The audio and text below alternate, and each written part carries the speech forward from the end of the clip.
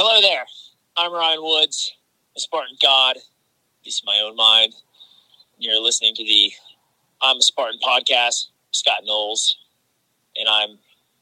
What the fuck am I doing this, man? This is fucking stupid. Are you kidding me? I'm doing these favors for these bums? Nah, fuck this. I'm out of here. Katie, bring me some wine. I'm fucking out.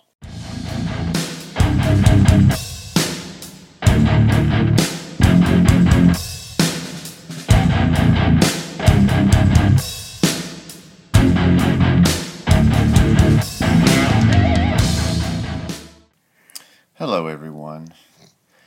I am taking this week off. I ran the Killington Ultra this past weekend, and it's been hectic and didn't feel like scheduling anybody. And Leanne suggested, well, why don't I just interview you? Actually, it was Zach Wiz's idea. It was Zach Wiz's idea, and you said that would be cool. And so Leanne is going to interview me, and I'm going to make it as tough as possible for her. With really short answers, so she can see what I have to go through sometimes. Whatever. I'm just kidding. Don't do me like that. I won't do you like that.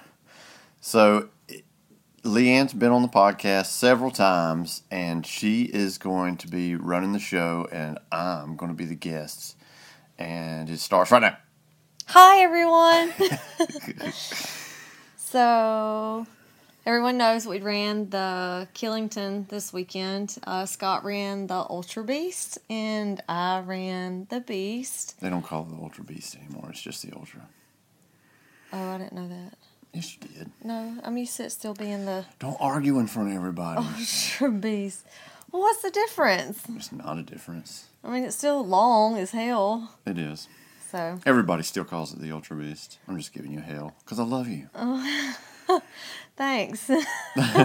Love you too. So, Scott, I have some questions for you.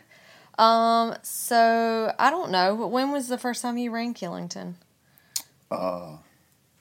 In 2018, we ran it the first time. You were there. Oh, that was the first time you went? So it was when I ran the sprint on that Sunday. Yes. That was the first time you had ever ran an ultra in Killington. Yes, it was. What was your experience like then? Then it was one of those races. I mean, at that time, you know, I'd already ran New Jersey Ultra twice. So, and you hear all the horror stories of Killington. And that was when we flew into Boston on Friday, not knowing shit about driving away from the Boston airport. And we got in all that traffic, and we couldn't make packet pickup.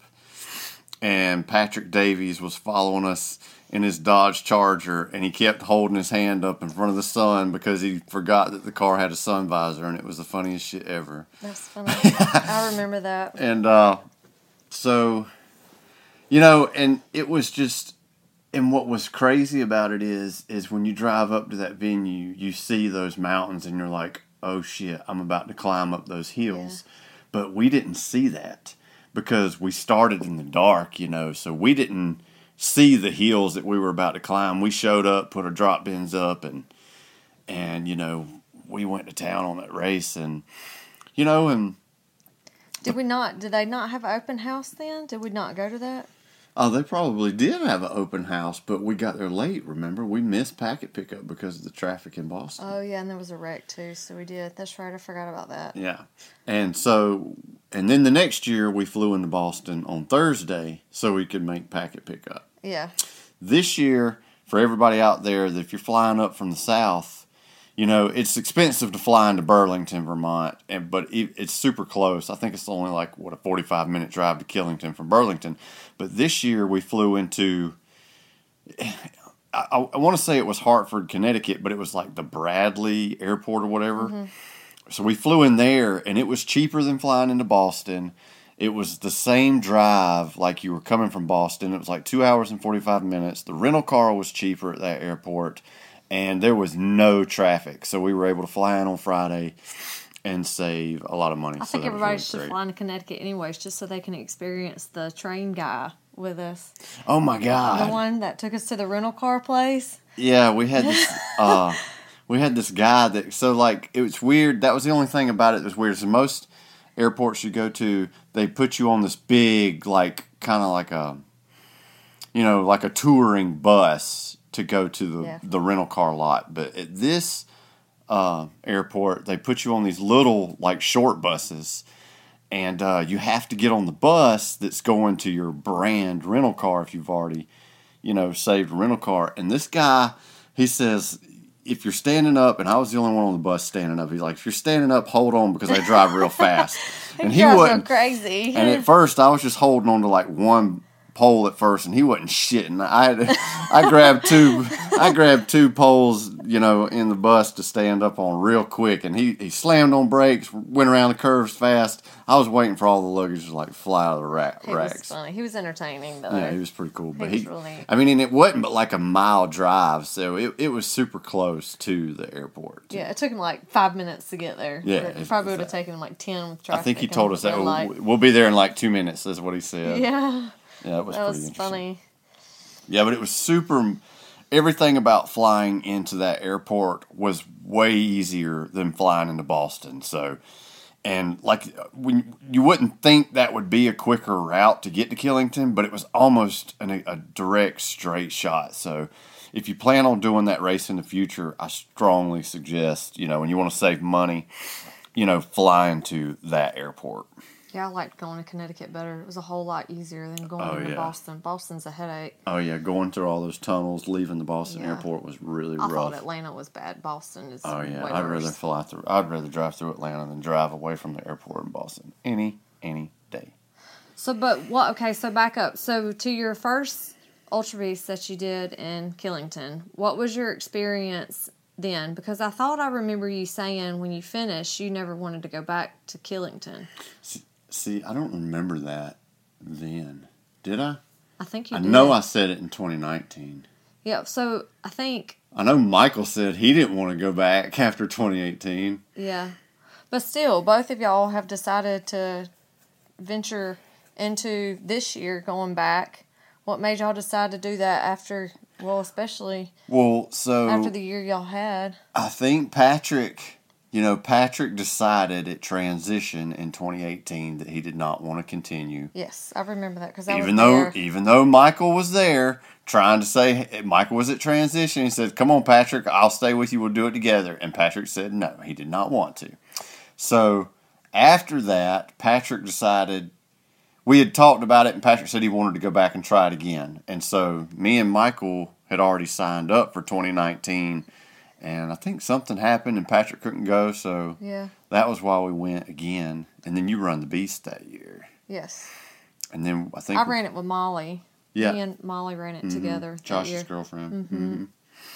It was fun. I mean, I enjoyed it. It was rainy and it was cold and it sucked. But yeah. What do you think your experience this year was different than the years past whenever you ran it? If so, what experience was different from this year versus years past? I'm trying to think, because every year is really tough. The first year it was all about, can I finish this race? And, there was no expectations. All I wanted to do was finish. And then the second year we went there, the weather was bad. It was cold and it was windy. And, it was pretty much the same thing. I was just, as like when I interviewed Alex Sawicki, I think that's how you say her last name. It is. Like when we did an ultra prep for Killington, and I swear by this motto that she said. And she said, when you go to Killington, your plan is to finish the race, and everything else is a bonus. And so that's pretty much what I do. And, I would say the second and third time I went there, or this last time, it's, you have to run when you can and hike when you have to, or walk when you have to. So, and that's what you have to do there to finish this ultra. And and when I say that, it's like, even on the death march, there's that one little flat place where there's like where a car can or a truck can go by. Yeah. Like you run that little section. I mean, it's not much, but you know, just a little bit of jog here and there, it helps. You know, and I didn't run any of the Death March. None of the uphills. None of well, it. I usually will slow jog like the first little bit before it starts getting really steep, Yeah. and Which- then yes, it turns into a power hike. Which I didn't think the Death March was as bad this year as it was the first year I did it. Maybe it was just because I remember I struggled with it the first time I did it. Right. But this year it wasn't that bad. I don't know if it was because I've had experience Exactly. with That's exactly Vermont, what it is. and I just knew what it was like. That's just like the lake swim. It wasn't as bad this year, which it wasn't quite as cold as it was the year before. Right. So, and you talk about like past experiences. Like the first experience with the Death Marches, you know, I've never done it before, so it was kind of frightening. Yeah. Whereas the second year, I knew what to expect, you know, and I did it twice. So I've done it 6 times now. And it's like, you know what to expect, so it's not bad. It's like, you know, me and you, we've gone up Stone Mountain how many times? We're not afraid of that. We've done it. We know it. It's like we've seen it enough to where we see this point, we know in our mind, well, it's not a whole lot further. Just like at Killington, when you get to that flat spot, you know it's not a lot further. See, I still don't even remember that flat spot. But I still feel like with Killington, there's still... Well, I say it's flat. It's probably still like a 10 or 15% incline, but it's Yeah. like one of the flattest spots. It's like one of the first false summits there. I mean, I still feel like even though you experience Killington from years past, I still feel like every year there's something that you don't expect. That's like, I remember absolutely. running the sprint and going through that Christmas tree area, but I don't remember it when I ran the beast.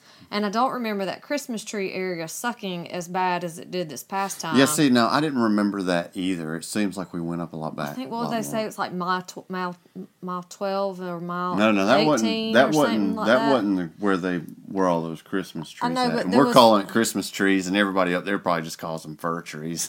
Yeah, but to well, they us, look those like are Christmas Well, I trees. mean, they are. But I remember going through them, and I remember thinking how I was like, okay, I'm ready to get to the top. But then it was like when you got to the top, you had some more mountain you had to climb. Right. Because I remember seeing Tyler McCready come up behind me, and there was another guy that was there that was still on his first lap for the Ultra Beast. He had not made transition yet. Right. And he was like, I remember him asking Tyler, well, is there much more up there? And he was like, yeah, there's a little bit more to go. And the guy just, I mean, he was just like, I'm done. I can't do it.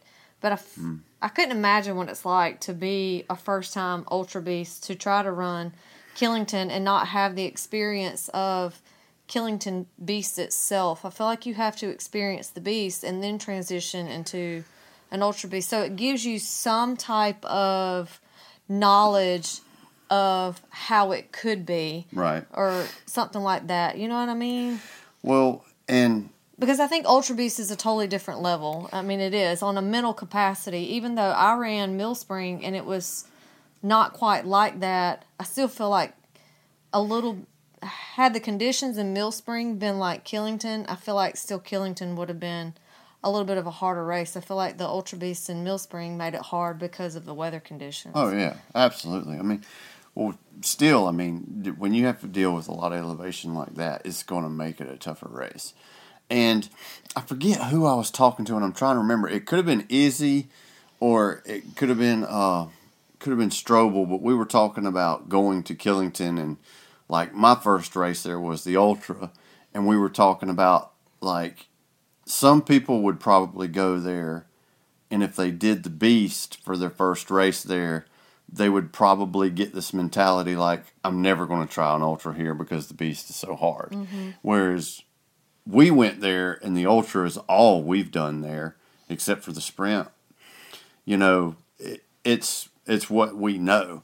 But me, like, I felt good enough running the New Jersey Ultra, because I ran it 2 times, and I felt like my times were good enough there that I kind of knew I could finish the Killington Ultra the first time we went there. Mm-hmm. I figured I might be out there all day, and be the last one to finish, but I kind of had a good feeling I knew I could finish it. Mm-hmm.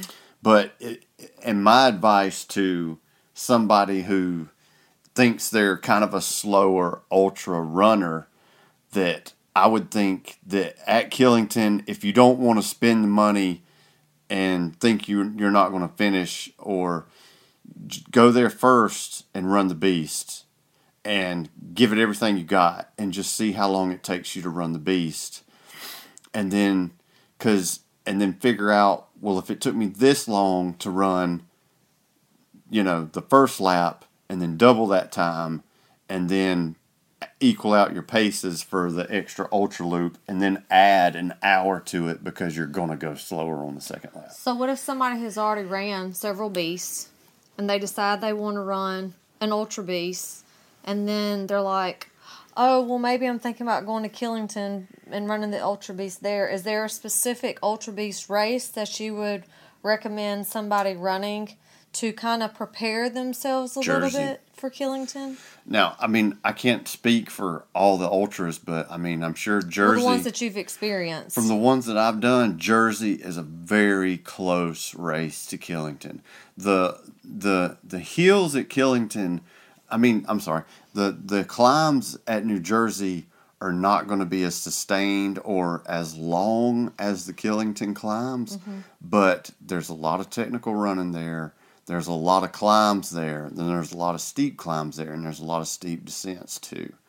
Yeah, I remember, because I ran the beast there, and I remember it being real slippery and real technical and stuff, and I remember going uphill a bunch. So, I mean, the best I can remember, I can't remember exact elevations I got at New Jersey, but I want to say it might have been like 4,000 feet shorter than Killington, so... Oh, that's a lot. It's a big difference. It's a big difference. It's like, I want to say my best time at New Jersey is like 8 hours and something for that ultra, and my best time at Killington is like 10 hours. Yeah. So it's a 2 hour difference. But it's just, and because at New Jersey, there's still some flat running. At Killington, it's either you're going up or you're going down. Yeah. I mean, there's not a lot of flat running at Killington at all. No, there's not. I mean, I'm trying to think. I mean, if there's flat running at Killington, I guarantee you there's probably not. I mean, maybe freaking 2 miles within I was about to say, I think within the first couple miles, there was like a section where you go up and you go across, and that was kind of flat, and then you went back up. Maybe just some flat sections on service roads, like...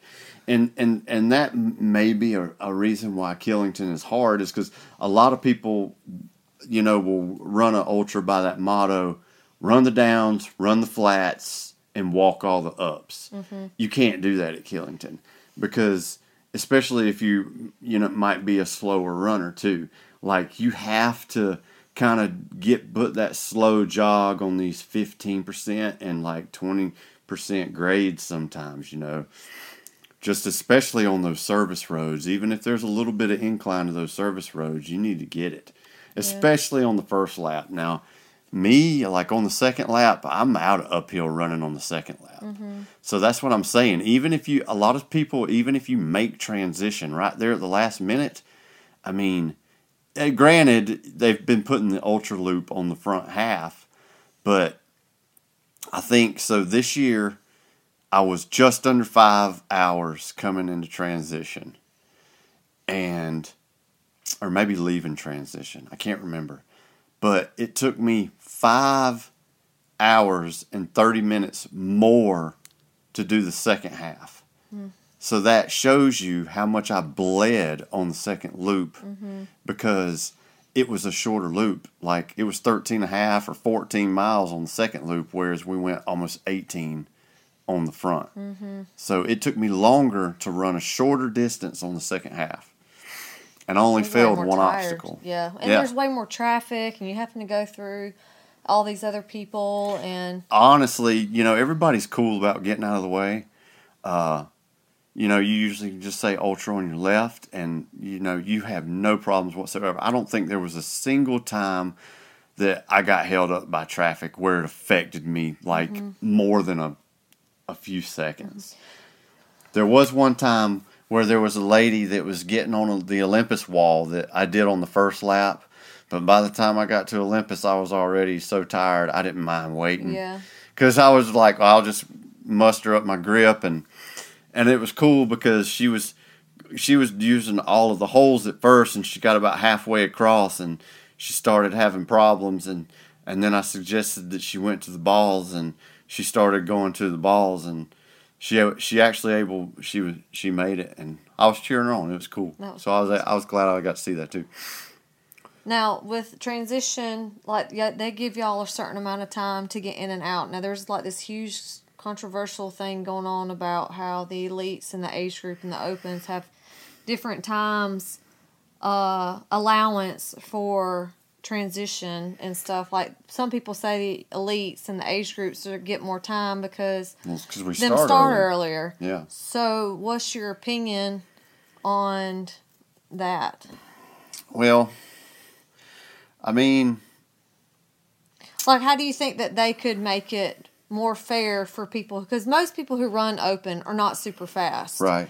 So, and then you also have a lot more traffic whenever you run open versus if you run elite or age group. So I honestly think they could have started elite and age group together because there was only like 16 or 18 people in elite. So they could have sandwiched them in with the age group heat because the age group heat wasn't sold out. It wasn't full. So they could have started all of us together, and that would have helped give the open heat an extra 15 minutes right off the bat. So that way the last heat would have went out at 6:30 instead of 6:45. And you know, and me and Michael were talking about this too. You know, the first year we went there, you know, we didn't know if we were going to finish. So we started in elite, and you know, and I know now you have to qualify for elite, but you know, I think now all you have to do is place like top 10 in age group heat to qualify for elite. And I know that's not extremely difficult on the women's side because their heats are so smaller anyway. And it's a little bit harder for the men, but we started in elite in 2018 just to get that extra, 30 minutes, because we wanted every little second. We did the same thing in New Jersey the first year we went there too. Mm-hmm. Now, granted, if you fail, you have to do all your burpees, and in open heat, you don't have to do that. Right. But yeah, it was kind of a raw deal because, most of the open, they run the open wave because they are slower and they don't feel like they're up to the competitive standard, or they're working their way to the competitive standard, and they want to maybe save time and not do their burpees and stuff, and that's cool. But that's the bad thing about an ultra though is because they're gonna, like, they had heat starting at 6:45, and I guess they could have helped that in transition to where you're an elite, you started at 6, so your cutoff time is 2. Yeah, but how would they keep track of that? Based off of their headbands? But then they would have to have more volunteers at the transition area. Well, I mean, there's only there's one person there that, coming out of transition is pretty tight. Yeah. So, Well, I'm just saying, like, how do you think, if they decided to do that and allow a little bit more time for... Well, everybody had a band on that had their time that they started. So, it could have been one of those things where... Or maybe they could do like a separate transition area for people who are running open. No, it was easy enough to where you could show your time band right there, and if you were elite, you had your 6 a.m. band, and if it was under 2 o'clock, you could go through. And for age group, if you were under 6:15, you could go through. And for the open house, you could be 6:30 and 6:45, you could go through. Mm-hmm. Now, but here's the thing. So, if at 2 o'clock for the first wave, that's an 8-hour lap, I think, right? So, if you start at 6 and cutoff was at 2, that's 8 hours. So, maybe they should... So, open starts at what time for... 6:45. So maybe they So that should would have have been made. like 7 hours and 15 minutes. So maybe for they them. should have made it like 2:45 or. That's what I'm saying. 2:45 for the yeah. open heat. But here's the thing that you got to think about. Because not everybody because there's also people that are open racers that run in age groups just so they could get an earlier time, and sometimes they still Right. barely make the time cut. Right. I mean, and like I said, they could have done that, but at the end of the day, the course closes at 9. Mm-hmm. So there's going to be a time hack that's going to be equal for all heats. And yeah, I mean, it sucks because the open heat is the one that's getting the shaft, because it's almost like the open heat has to be faster. And if you go and look at all the times, the slowest time of the day was an age grouper. But the reason why is because they were able to start earlier and they had more time. Mm-hmm. Whereas, like, I think the slowest open heater was like 13 hours and something. And the only reason why is because due to all the cutoffs, you wouldn't have been able to get a 15-hour lap. Yeah. Whereas if you were running elite, you had 15 hours to finish that race, 6 to 9 o'clock. Well, we know that race was hard because, I mean, what were we told? Like less than 35% people completed absolutely. the Ultra Beast. It was a tough race. That's hard. Yeah. That's a lot of people that didn't complete it. Yeah. And here's another thing you got to think about too. And I went and tried to figure it out looking at Strava times and looking at finish times, but most of the people that barely made transition, like most of them didn't finish, because you got to think, if it took you 7 plus hours to finish that first loop, fatigue is going to catch up with you, and your second lap is going to be even slower. Yeah. So, I mean, and I'm not saying that it was like that case for everyone, but there was a lot of people, and Jennifer even told us this, that a lot of people were on the sandbag at 9 o'clock when they got cut. Mm-hmm. So, I remember hearing about that too. Yeah. That would be like a real bad bummer. I would cry. Like I would probably drop to my knees and cry. I mean, it's a tough race, and like I said, I mean, my hat's off to anybody that even goes there and does the beast, because, I mean, and I'm not saying it's the hardest race. I've never done Tahoe, I've never done Utah, and I've never done Big Bear, and all those ultras are really, really hard, and they're at elevation too. But I'm just saying, over here on the East Coast, this is a tough race. And I mean, I know Owl's Head has been heard. I've heard that it's even harder than in Killington. But it's just, it's an awesome test. And, like, I mean, I've made it. But every time I've done this race, maybe not the first time, but I remember the first time.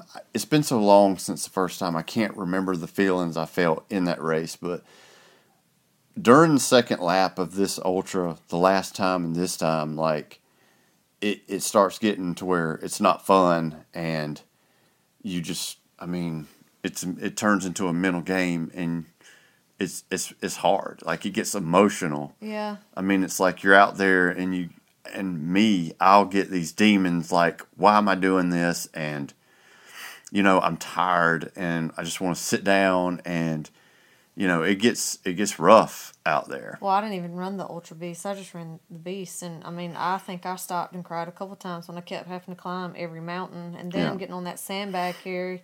I remember coming out of that sandbag carry, and I was looking, I saw Michael and Patrick and all them standing there, and I was like, man, fuck this mountain. Yeah. And I mean, I didn't do what y'all did. But, like, when you're in a position like that where you start having, like, demons in your brain, because everybody does that. You go into a deep, dark place when you're mentally being challenged and you're physically being challenged. What keeps you held together during that time? Like, what is that experience like for with it being it's one of the harder races on the East Coast? What helps you fight off those demons in your head? So, for me personally, coming into transition is like an awesome event during that race for me. And when I get there, I do my thing where it's usually I'm. Do you like do a dance or something? No, I don't do a dance. What's your thing? So I usually have a shaker cup right there, and I have Endurely in it, and I mix some of that IV liquid IV stuff that they give away at the race, and it's really nasty, but it serves a purpose. And I'm usually trying to chew on food, but I'm breathing hard, so I was just walking around the transition pit drinking that, and I fist bumped everybody that was in the pit, and I was like, good job, let's get back out there and get it done, or whatever. And that's kind of a cool thing. And I got to watch Erin Sunday cross the finish line, and I was hollering at her when I ran out of transition. She hollered back at me, and that was cool. And I met Mark Nealon during the ultra, and he told me that he'd listened to the show too. So me and him, we exchange place all day long, seeing each other. So it was really cool to run with him. Mm-hmm. And so, like, starting the second lap, it's grueling, because especially at this race, because in 2018 we didn't go uphill. We kind of went uphill a little bit and then went down towards the lake. Yeah. This race, especially for 2019, there was way more sustained climbs. And when I say sustained, it's like you're on that hill going up for a long period of time. Forever. I mean, it was like on the Ultra Loop, the first lap, there was 5 long climbs. And then on the second lap, you had 4 long climbs. And, that's just, it gets into your legs, it gets into your quads, it gets into your hamstrings, and it gets into your calves. And, and it hurts. And, I mean, I can't, run when my legs feel like that. So and I just looked at it as every time I'd get to the top where it would flatten off a little bit, I would just kind of warm up into a run again, where I would start just this little slow jog and just progressively get back up to, a decent run. Now they swapped the lake swim. I think the 2019 they had it about mile 3, and this time they had it at about mile 8. Yeah, which one did you like it better at the beginning of the race or end of the race? I liked having the death march up front. Yeah, I did too. I like having the swim last or kind of close to the end. I say that, but we had a pretty good death march before the death march on like the first mile. Yeah. And so, there was a few death marches in there. Yes, there was. And on the second lap, when I got to the top of the death march, that was when I started getting like that second wind, like, 2 of the big climbs are over with. I'm about to hit a technical downhill where I can really open up, and that was when I kind of got a second wind. But those first 4 miles of the second loop, you're really just kind of, sucking it up and grinding and hating life. And like, man, I've got a long way to go. I'm tired, and all I want to do is sit down. Mm-hmm. I mean, that's the way I'm feeling at that point, because I come out of transition with Mark, and there was one other guy, and the first place female in Elite was right there with us too. And like all of them had way better climbing legs than me. So I just let them walk off, because I knew, I didn't have no more running for my uphills. If it was a steep uphill, I wasn't running it. Like I could do like some small uphill grades. I knew I was going to have to make up all my time on the downhills and just like the service road running when I could. And that's pretty much what I did. But, and another thing, and I do this most of the time at all the races I go to anyway. If anybody's ever passed me, I tell them good job. If I ever pass anybody, I tell them good job.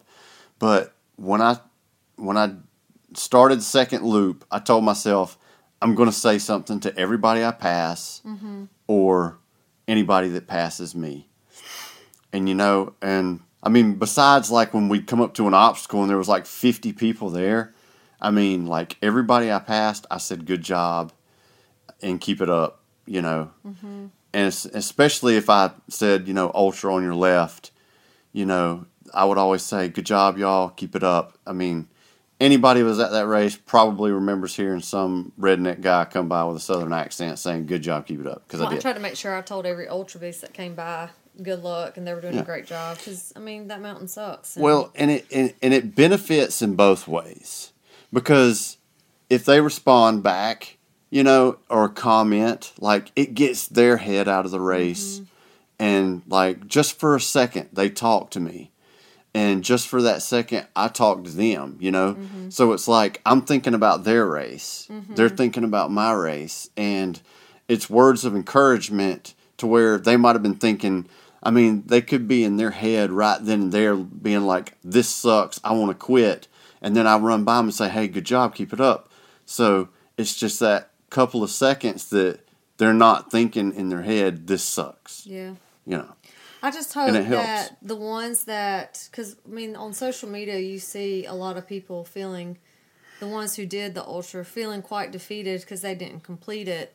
And I hope that these athletes realize that it is, it's encouraging to people who want to maybe one day be able to do that, to know that they had the strength and the, you know, the feeling to want to do something like that. I just hope that the ones who didn't finish, who DNF'd, know that it's still inspiring, regardless of what their position was. Oh, yeah. And I hope that they don't decide not to ever do it again. Because I've seen where some athletes have kind of feel a little defeated about it. And it's a very respectable thing to have tried and then to DNF, than to have not ever tried at all. Well, I mean, they shouldn't, because you got to think that first loop was 18 miles and 8,000 feet.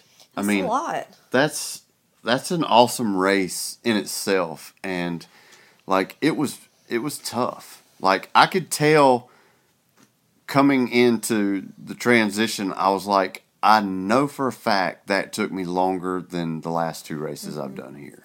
Now, you pulled your hamstring in West Virginia. Did any of that ever, like, run through your mind while you were in Killington? Did it ever start to bother you and you'd be like, oh, fuck, what am I going to do now? So I was, like, super paranoid about my hamstring. And, you know, I was thinking about, like, transferring this Ultra to another race and maybe just doing the Beast with you. And, you know, because I took the whole week off after West Virginia. I didn't run or nothing. I was able to do the stair climber because that didn't bother it. Mm-hmm. And I want to say the week leading up to Killington, I ran that Tuesday. Yes, I ran that Tuesday, and then I ran that Wednesday morning. And it, like I said, it bothered me both of those days running. Mm-hmm. And then I took, maybe I ran Thursday morning too. I guess maybe I ran a little bit Thursday morning too. Mm-hmm. Because, yes, I did. Because it was raining one morning and I went to the gym and ran. Oh, yeah. I remember. So I ran a little bit Thursday morning too. And it, like I said, it just felt like there was a bruise on the back of my leg. Somebody was pushing every time my foot would make contact to the ground. So, yeah, I was pretty worried about it. But, you know, I don't know if it was just adrenaline or maybe a leave I took before the race. But, you know, going into the race, like, I would feel it a little bit, like, on the service roads that were, like, downhill and you could really open up your stride. Like, yeah. I had to, like, back off of that and made sure I ran at a faster cadence. But, honestly, I was blessed I didn't have, like, some really bad pains with it. It actually held up really good. I know I was worried about you because I remember when I saw Tyler coming up the mountain, I was like, have you seen Scott? And he was like, not yet. Hell no. Meg has seen you. How was Tyler going to see me when he was in front of me probably like an hour ahead? Well, I figured he maybe passed you on his second loop. No. I mean, he's fast, but, I mean, Megan told me that she had seen you. And so, I mean, that's the only person I ever saw that. Yeah, I saw her at the top of the death march. Megan? Yeah, she was at the rig. Oh, yeah. Yeah. I saw her at the rig. Yeah. I was thinking of Michelle. Oh, Melly. No. Yeah, Melly. No. Yes, she was a good little cheerleader. Yeah. She had, surprises for everybody. Yeah. That's really cool, though. That is something I think is really, really neat, is seeing people at the top of the death march, the spectators and stuff, them being up there and cheering you on and just being super positive about it. It makes that it's climb so cool unique. To me. It's very cool. There was some guy up there that I guess that knew a lot of people because he was screaming really loud down at some people, and I don't remember anything he said, but I just remember laughing coming up because it was funny, hearing him scream down the hill, mountain at people. Yeah. But it was fun. What do you think about Spartan doing the penalty loops now versus people doing, instead of all the obstacles having the burpee penalties? I don't have a problem with it, but the punishment's got to be, the loop has to be long enough. Equivalent to what 30 burpees would be? Right. And some people say a minute. No, I think the penalty loop needs to take 2 minutes plus. Yeah, because I can't bust out 30 burpees in 2 minutes. Even if I would rather run for 2 minutes extra than do 30 burpees, because 30 burpees is going to gas you out. Hell yeah, it does. That's why I say, I think it needs to be, I honestly think that the run almost needs to be 3 minutes. Mm-hmm. Or almost a quarter mile. Yeah, but and I know that's hard to do extra tape for, or either make it go up a real steep hill. Now that's cool, or a little small sandbag carry. But that's something you have to have a bunch of bags for, so you can't do that. But it has to be long enough to where it takes longer. So if you decided you don't want to flip the tire and you have to do a penalty run. If you just go and touch the tire, it should take you the amount of time to flip that tire and to do 30 burpees to do that penalty run. Yeah, but then what if you have somebody who is slower, like me, versus someone who is maybe somebody who's a faster runner? It would take you faster. You would be faster at running that loop, regardless of how long it is, versus it would me. You know what I mean? I agree with you. So but say let's just say theoretically they do a quarter mile for a loop, and that would take you less than 4 minutes to run it. It would probably take me longer than that because your stride and everything else is a lot different than mine. But they can't. So why don't they just keep it at doing burpees? I appreciate the penalty loops. I like the penalty loops. Yeah, I'd rather do the penalty loops too. But I think, But the reason why I feel like they're doing penalty loops is because to keep it it's fair. less burpees they got to count. Yeah. It's less marshals they got to have, because it's a lot of work to, put those headbands up in front of the cameras, and then they've got all these burpees they got to count, and they're having trouble getting volunteers too, so it helps them, to go through all of them. I agree. I guess it's just, you're never going to have anything that's absolutely 100% fair. And back to what you're saying is about slower runners and fast runners. You have to go off of the fast runners. And the reason why I say that is because it's if Lindsey Webster or Ryan Atkins decides that if they look over there and see, well, shit, that penalty loop is, only 1/10 of a mile, I can save my energy and just run through that real fast than trying to get through this obstacle. Right. See what I'm saying? Yeah. Like going through Olympus or something like that. Mm-hmm. You have to base it off the fast runners because you don't want to give them an advantage by doing a penalty. Yeah, I think it was Olympus that was at the top where it had a penalty loop where you went down and you come around and you went back up a little hill. I don't know. I didn't have to do it. Well, I did. I got halfway through and I fell. And I damn sure wasn't about to try Twister because it eats my hands up. Yeah, and Twister was 3 sections. And when I saw that, I was like, whoa. I can't remember which I haven't seen a 3-section Twister in a long time. I can't remember the last time we had a 3-section Twister. It's been so long. It hasn't been any this year. Mm-mm. I don't think we had a 3-section Twister last year. Mm-mm. Not for the races we went to. I really wish they would bring back open house so that people can practice on stuff like that. Because, it'd be fun. It was nice back then. Yeah, the open houses were fun, but I guess that, But if you think about it this way, if you want to practice the obstacles, they have that obstacle specialist course too. So Where is it at? they do it on Fridays. It's like $200 or $300, and you can go and walk around with an SGX coach, and they teach you how to do the obstacles. No offense, but I'm cheap. I'm not paying that. Yeah, it's a lot of money, but I think that. And I think they have great SGX coaches too. Yeah, because we know a few of them. But the benefit for the open house is everybody could come and they could shop and do stuff like that too. It was nice seeing people at the open house. Yeah, it was cool just having a hangout to me and getting to see the obstacles the day before the race, so you could plan out some strategies was kind of cool too.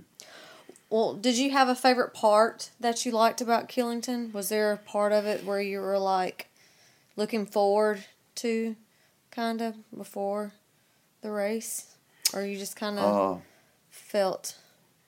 I mean, you always look forward to neutral, look forward to coming into transition because it's a halfway point, and if more than that is the hardest part of the race is over with because you've done the ultra loop and you've done the first lap, so all you have to do is just drive it home. So you always look forward to transition in any ultra, no matter what. But something that I was looking forward to that was great was the weather was awesome, and when we come to the top of those climbs that early in the morning, the sun had just barely come up, so we were able to see some awesome views of the sunrise just coming up over the mountains, and that was just beautiful. That's probably one of my favorite venues to go to, is because it is. The views are just gorgeous up there. They're great. I love them. It's really pretty up there. But I was looking forward to, they had some really good technical downhills that I was able to bomb, and that was pretty fun. And I learned not to step on any of those, down trees that didn't have no bark on them, because if you stepped on those and they were at an angle, you'd bust your ass. I busted my ass probably 8 or 9 times. I think I slid down one of the trails. I mean, it was super, super muddy, but there were people being really, really slow, and which is fine, but I just hopped down on one of the things, and I was trying to walk down it, and then when I walked, I slipped, and I said, "Shoop," and I just slid on my ass, and I was like, well, that's one way to get down it. Yeah, there was one part I slid on my ass, too. I want to say it might have been that technical downhill that was after the mile 12 hill. Probably. Because that hill got chewed up. And then on Sunday, they cut that mile 12 hill out of the beast altogether. I know, and I decided I didn't want to do the beast on Sunday, even though I was signed up for it, because Michael and Annie did it. But, shoot, we probably should have done it. We should have done the sprint. Well, I was signed up for the sprint, but as much as walking around as we did, we probably could have done it, but it was fun spectating and seeing everybody. And I wish the weather would have been better. That way we could have got some good pictures and views at the top. Maybe not quite so cloudy, but, I think the weather felt great. Yeah. So our next race is what? Well, Savage next weekend. Oh, yeah. Savage, Georgia. Savage. And then what's our next Spartan? Nashville. Snashville. And that's the super and a sprint? Super sprint. And then 2 weeks after that, Conyers super sprint weekend. And then Carolina in November will be our last race, because we got a wedding to go to. Your brother getting married. Oh, so. In December. Question of the day. Are you going to go back to Killington? I know you have told me and everybody else you will never do another Ultra Beast there, but I have literally heard that for the past 3 years, and you have always gone back. So, looking back at it today, knowing what you know now, and being you've recovered a little bit from it, will you still say you will never go back and do an Ultra Beast there? I'm not going to say. I'm going to change. I knew this was next year. If we go to Killington in 2022, I'm doing the Beast both days. You're not doing the Ultra Beast at all. Or I might do Beast Sprint. You're not doing the Ultra Beast at all. Not next year. I'm going to take a year off, because if Patrick. So if Michael calls you, or Patrick calls you and says, "Hey man, let's do the Ultra Beast." And you say, "No, I'm not going to do it." I said, I will go up there with them and I will run the Beast. because so that was Patrick and Michael ran age group, and they wanted to get revenge because Michael got hypothermia and his blood pressure. He got toxic shock syndrome or something, and he had to. I was like, what is that? Forgot. He had to tap out because his blood pressure got too high in 2019, and Patrick decided to quit in 2018. So they were coming back this year because they wanted to get the buckle, and they missed cutoff by like 15 minutes. And we were looking at their paces today. Like today, their moving time paces. They were right. I mean, they were on point, but they. So where does Michael think that they went wrong at, or does he know, or is he not real sure? They just think that. I mean, they think that if they would have made cutoff, they figured if they would have been allowed to keep going, they think that they would have finished, and that so, and I believe it because they were moving good, and Michael said both of them felt good. Yeah. And I really hate it for them. I really do, because this was both of them wanting to come back and, get revenge on this course. Yeah. And but I think both of them were pretty humbled with their decision, though. Right. Well, I mean, they didn't have a decision because they were cut. I mean, I know, but still. It's like I said, you have to take some risk on the downhills, and you have to run when you can, hike when you have to. So, I mean, you have to take advantages. I think I ran all the jogged most of the downhills. I'm just not a fast hiker. Yeah. And so, I mean, it took me a while, but and then I got caught up in traffic on the trails, which is fine, but, I mean, whatever. Most of the downhills I ran, though, or all of them. Yeah. I mean, I was really shocked when I come across the finish line, or not the finish line, but it was right before Hercules Hoist, and I saw y'all over there, and I saw Michael and Patrick over there. I kind of got mad for a second because I thought that they had decided to quit. Yeah, I figured they made transition. Yeah, that's why I came out of the sandbag here, and I was like, "What are y'all doing?" And I said, did y'all quit again? I was like, I'm not fucking coming up here again. Because, man, I tell you what, and I remember because me and Izzy were going up that hill right there at mile 12, which it was like, I don't know, mile 15 for us on the first loop. And I just remember I told them, I was like, this right here is going to suck come mile 30. Yeah. Yeah. And then having that sandbag at the end, because that sandbag was pretty tough. What was muddy, and it was sticky, and it was sloshy, and it was man, I watched people fall on Sunday. Right. Toting that sandbag up and down. I almost fell, but I didn't. So I think I grabbed a men's sandbag because mine was heavy, super heavy. Man, the buckets were heavy. They felt like they were filled to the brim. And the sandbags felt like they got rained on. Maybe that's why it was heavy. They were heavy. But I remember, when I got to that last hill, I saw one girl. She was crab walking backwards up the hill, and I don't remember. Up what hill? The sandbag hill? No, the 12-mile hill that was really steep. Oh my God. She was crab walking backwards up the hill. And I did well on this race, and yeah, you did really good. But it really got in my head kind of more than it did in years past. Like, I remember finishing it in 2019, and it's like you said, I said I wasn't going to do it again. Because it's like on that second loop, it's like, I don't know, me personally, like there comes a point to where, this isn't fun. I've done it before. I don't have nothing to prove. I can quit, Yeah. I mean, you just start getting all these negative thoughts in your head, just like, slow down, stop, sit down, and like I did well in 2019, and I'm happy with what I did, but I still feel like I had a loss, you know, and it doesn't make sense, but I just feel like it beat me in a way. Mm-hmm.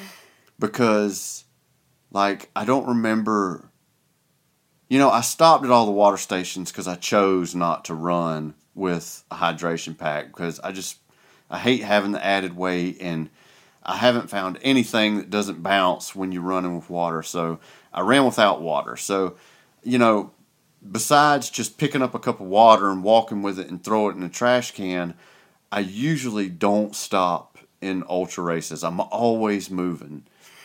But, like, on this race, like, I actually, you know, and I'm sure I didn't sit down more than a minute, but I sat down, and that just felt like, you know, in a way it was like a little cut of me giving up. You know, I feel like that's like, especially if somebody goes into transition and they sit, I feel like that gives your body time to kind of relax it out, and then you kind of get tired. It's kind of like working all damn day long, and yeah. And then you sit on the couch. You don't want to go fucking work out or do anything. So, and running those races, I'm sure, is way harder. And then when you sit there and you contemplate everything, especially if you're already in a mindfuck position. Right. But, like, I mean, I've never set a bucket down in a race. I've never done that. I didn't do it this one. Like, I might have leaned back and let it sit on my quad, but I've never, you know, took a knee. I've never set a bucket down, you know. I mean, I've dropped sandbags before, but... Yeah, I dropped sandbags. Like, you know, I can remember every single place where I sat down. Like, there was one aid station that had a honey stinger waffle, and I put one leg up on the table and, you know, ate the honey stinger waffle and drank water, you know.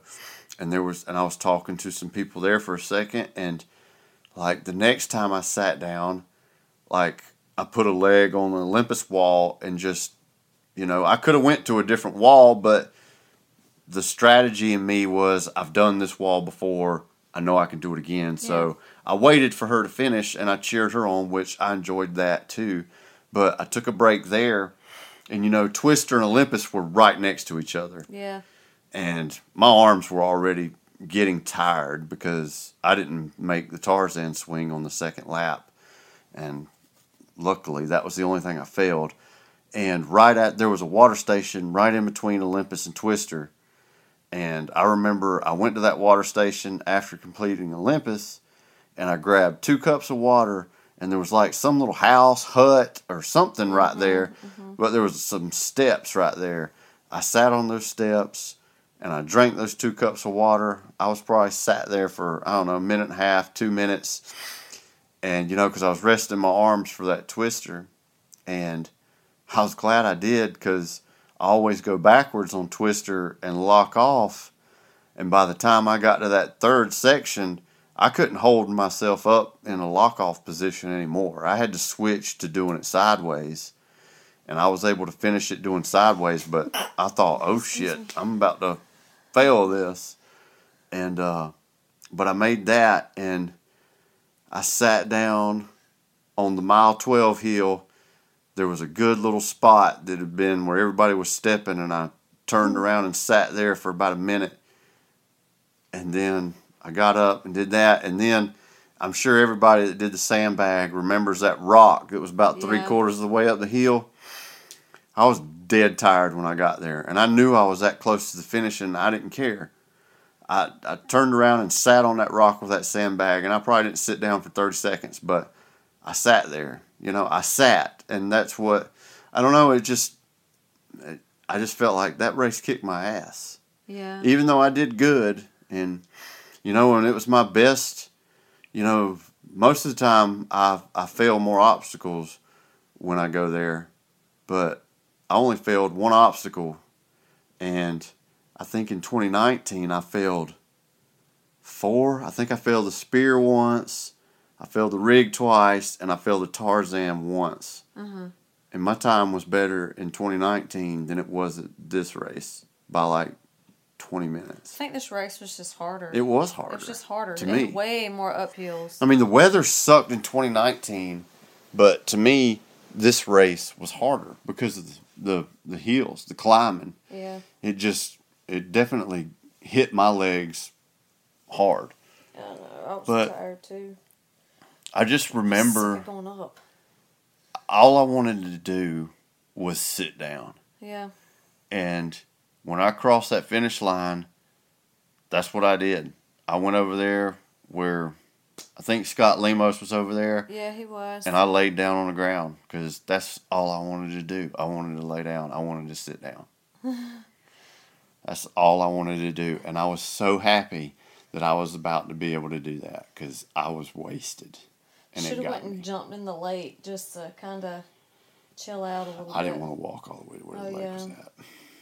You should have got like a nice ice bath or something like that. No, I remember walking over towards Scott and them, and you were sitting there on the ground. I think you were laid out. I was. I was laying on the ground talking to people by the fence. Yeah, I remember. And it was cool because Josh Fiore come over there and he was congratulating me on the race and everything. He got first in elite, which I knew he would because that's his course there. Me. I was like, go He's Josh. badass. Yeah. It was cool that y'all were able to get your medals too super early instead of having to wait like we did the last time because y'all didn't get them until like 10 or 11 o'clock in 2019. I know somebody said something about since I placed first in my age group, I was going to have to come back and do the ultra next year to, what is it called? What do you call it? I don't know. I'm having brain fart. To redeem yourself? I mean, no, it's not that. What do you call it when you got to protect your title or whatever? Oh, yeah. I can't Or something like called. that. And I said, "Nuh-uh, I'm going out on top. Going out on top for my age group. Somebody can have first place next year because I ain't doing that shit." That's funny. But, and it's like the first year we went to New Jersey, like, we did the ultra.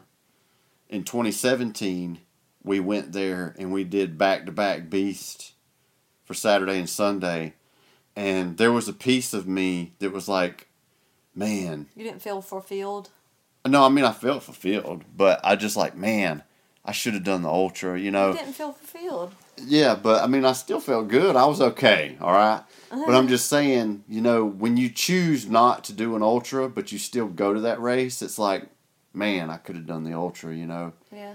I'm sure I'll feel that if we go to Killington in 2022, but I'll get over it. Whatever. I mean, Michael will talk you into it. I'm pretty sure. I'm pretty sure he won't. Yeah, okay. Y'all hear this. Mark my words.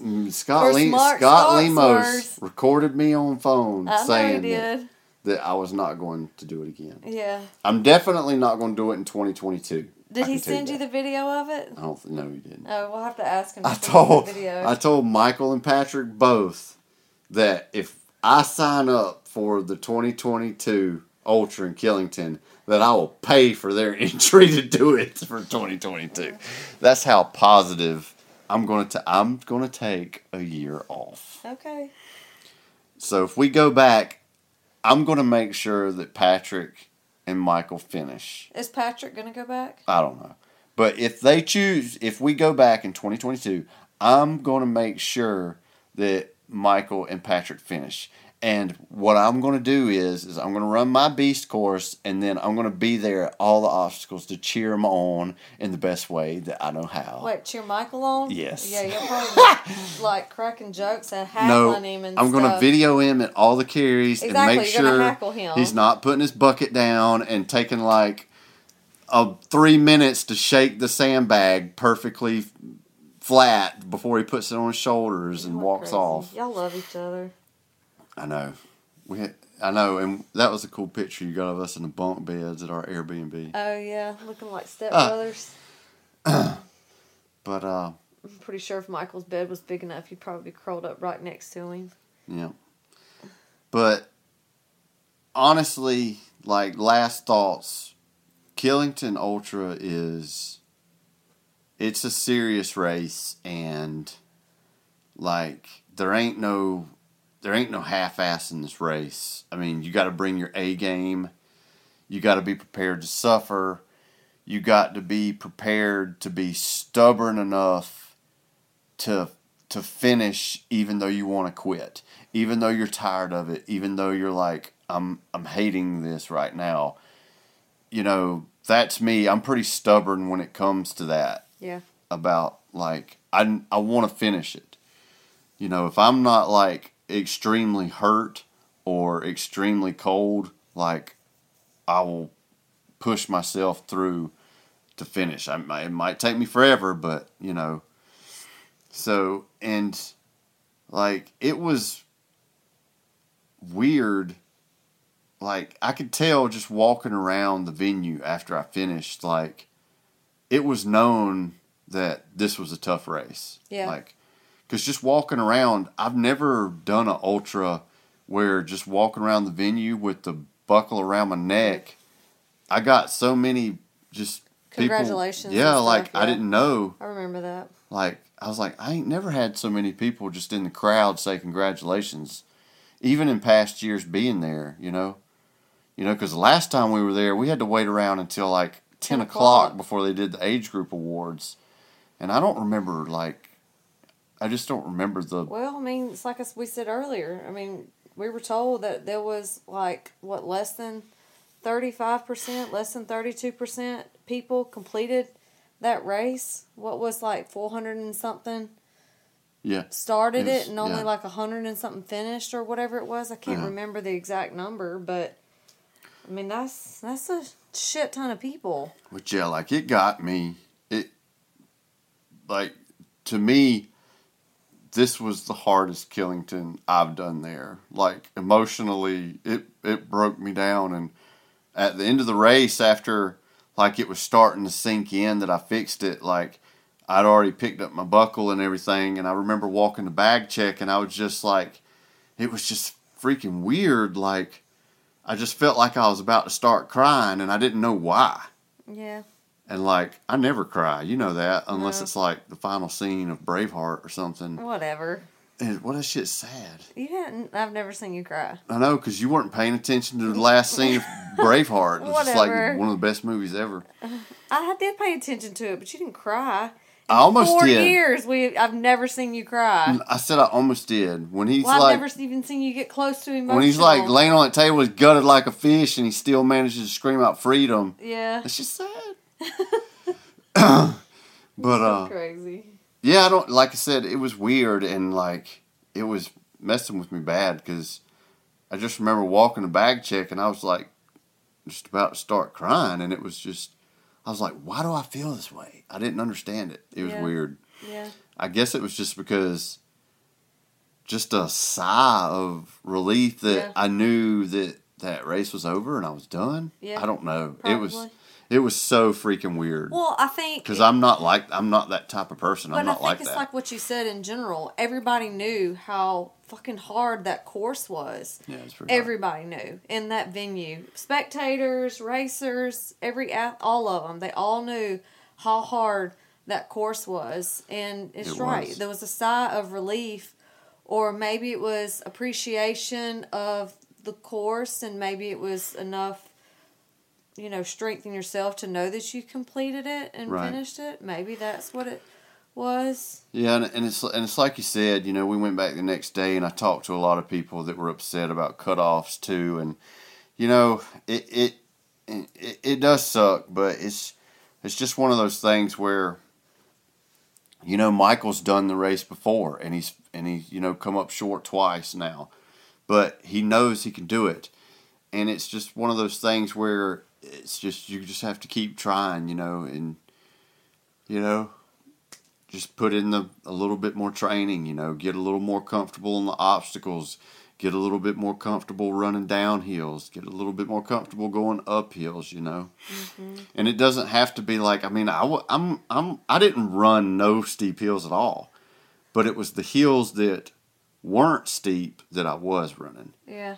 It's just doing a little bit of hill running, where it was just a slow uphill grade, Yeah. I mean, you just had to kind of run when you could feel it, nothing crazy, don't go out too hot. You got to go out, modest and aerobically, because it's a long day. It's the longest day ever. Yeah, my only goal for when we did Killington this last weekend was just to finish. Yeah, beat my time from the year before. And I did. It went by much, but I beat it, and that's all that mattered. Yeah. Like, I mean... I didn't care. Back of the pack, I didn't care. If I came in last in my age group, that's all right. The point of it was I just wanted to be faster than I was in 2019. I mean, and I was just... I mean, it was awesome. I didn't have any problems with my hamstring, but, I mean, I was, like, hoping... I was worried. I was like, man, I'd be happy if I could finish this in 12 hours because... I just figured it was going to flare up and I was going to have problems with it. I was even worried I might even have to tap out because when we did that sprint in West Virginia, I just about couldn't run. It was so bad. I figured I was going to have problems with it for like a long time. Yeah. And it was just crazy how, even running up the week to it, it was just bothering me. But I'm thinking maybe running like those 3 days in a row and just kind of working it out and then taking the rest of the day off Thursday, and then we flew Friday. Maybe it just gave me a little enough rest to get it done. But to everybody out there that's wanting to try this race, I mean, even if you go there, even if you don't finish it, it's still an epic race, and I promise you, you'll enjoy it because it's beautiful up there. It's a fun venue. It's a legendary venue, and it's always a fun time, and everybody's suffering together. I definitely think it's one of the races that everybody needs to experience. Once, yeah. Yeah, exactly. At least once. Yeah. Maybe not the ultra, but just go there and do the beast. Yeah. I think it's fun. I mean, it's just a pretty place. It's one of my favorite places to go. It's definitely a cool race, and, we're getting on an hour and 10 minutes here. Is there any other questions you have for me? No, honey, I think that's it. Okay. Appreciate your time. Quit flirting with me. So, yeah, I want to thank everybody that come up to me and, tell me that they listen to the podcast. I love listening to, I love hearing from all of y'all out there. I really enjoyed running with Mark Nealon. That was the first time I met him. And it was super cool because he had told me he missed a Tarzan swing on the first try. And then I missed it on the second one, and I was just barely ahead of him. And I was backstroking to the buoy, and I remember seeing him go up on it. And he had got like halfway through those ropes and missed a rope, and he was dangling by one rope, and he managed to grab the next rope and go all the way and hit the bell. And I was just in the water just screaming as loud as I could, and I just thought that was super awesome. That's really cool. I was glad I got to see that. Mark was a cool guy. And we talked a lot of way. I got to hang out with Izzy and saw a bunch of people on the race. I hung out with Chance, Matt Angler, and met some new guys. Met a guy named Richie, a guy named Adam. I met a bunch of new friends out there, and it was cool. And we was all out there struggling, and it was fun. I mean, and like I said, if you go to this race and just be like, oh, I'm going to win, and I want to win my age group and blah, blah, blah. That's cool.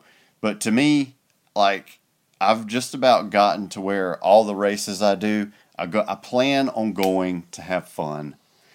My goal is to be burpee free. Everything else is a bonus. At Killington Ultra, my plan is to finish, and everything is a bonus. But, I talk to people because it makes the race fun, and I like making new friends. Because to me, going to these races and hanging out with the friends before and after is the best part about the race. Because if I didn't meet all the friends that I've met at these races, I don't know if I'd still be doing it. I probably would, but it's just so much funner to see somebody I know in the middle of a race and cheer them on. Mm-hmm. Because I'll be like, I know that guy. And then after the race, I can talk to them about how their race went. Mm-hmm. To me, that's exciting. Mm-hmm. And I enjoy it. Yeah, I agree. Because I don't know, that's what I like. It's fun. Oh, cool. Why are you looking at me like that? Leave me alone. I'm not looking at you any kind of way. I'm just kidding.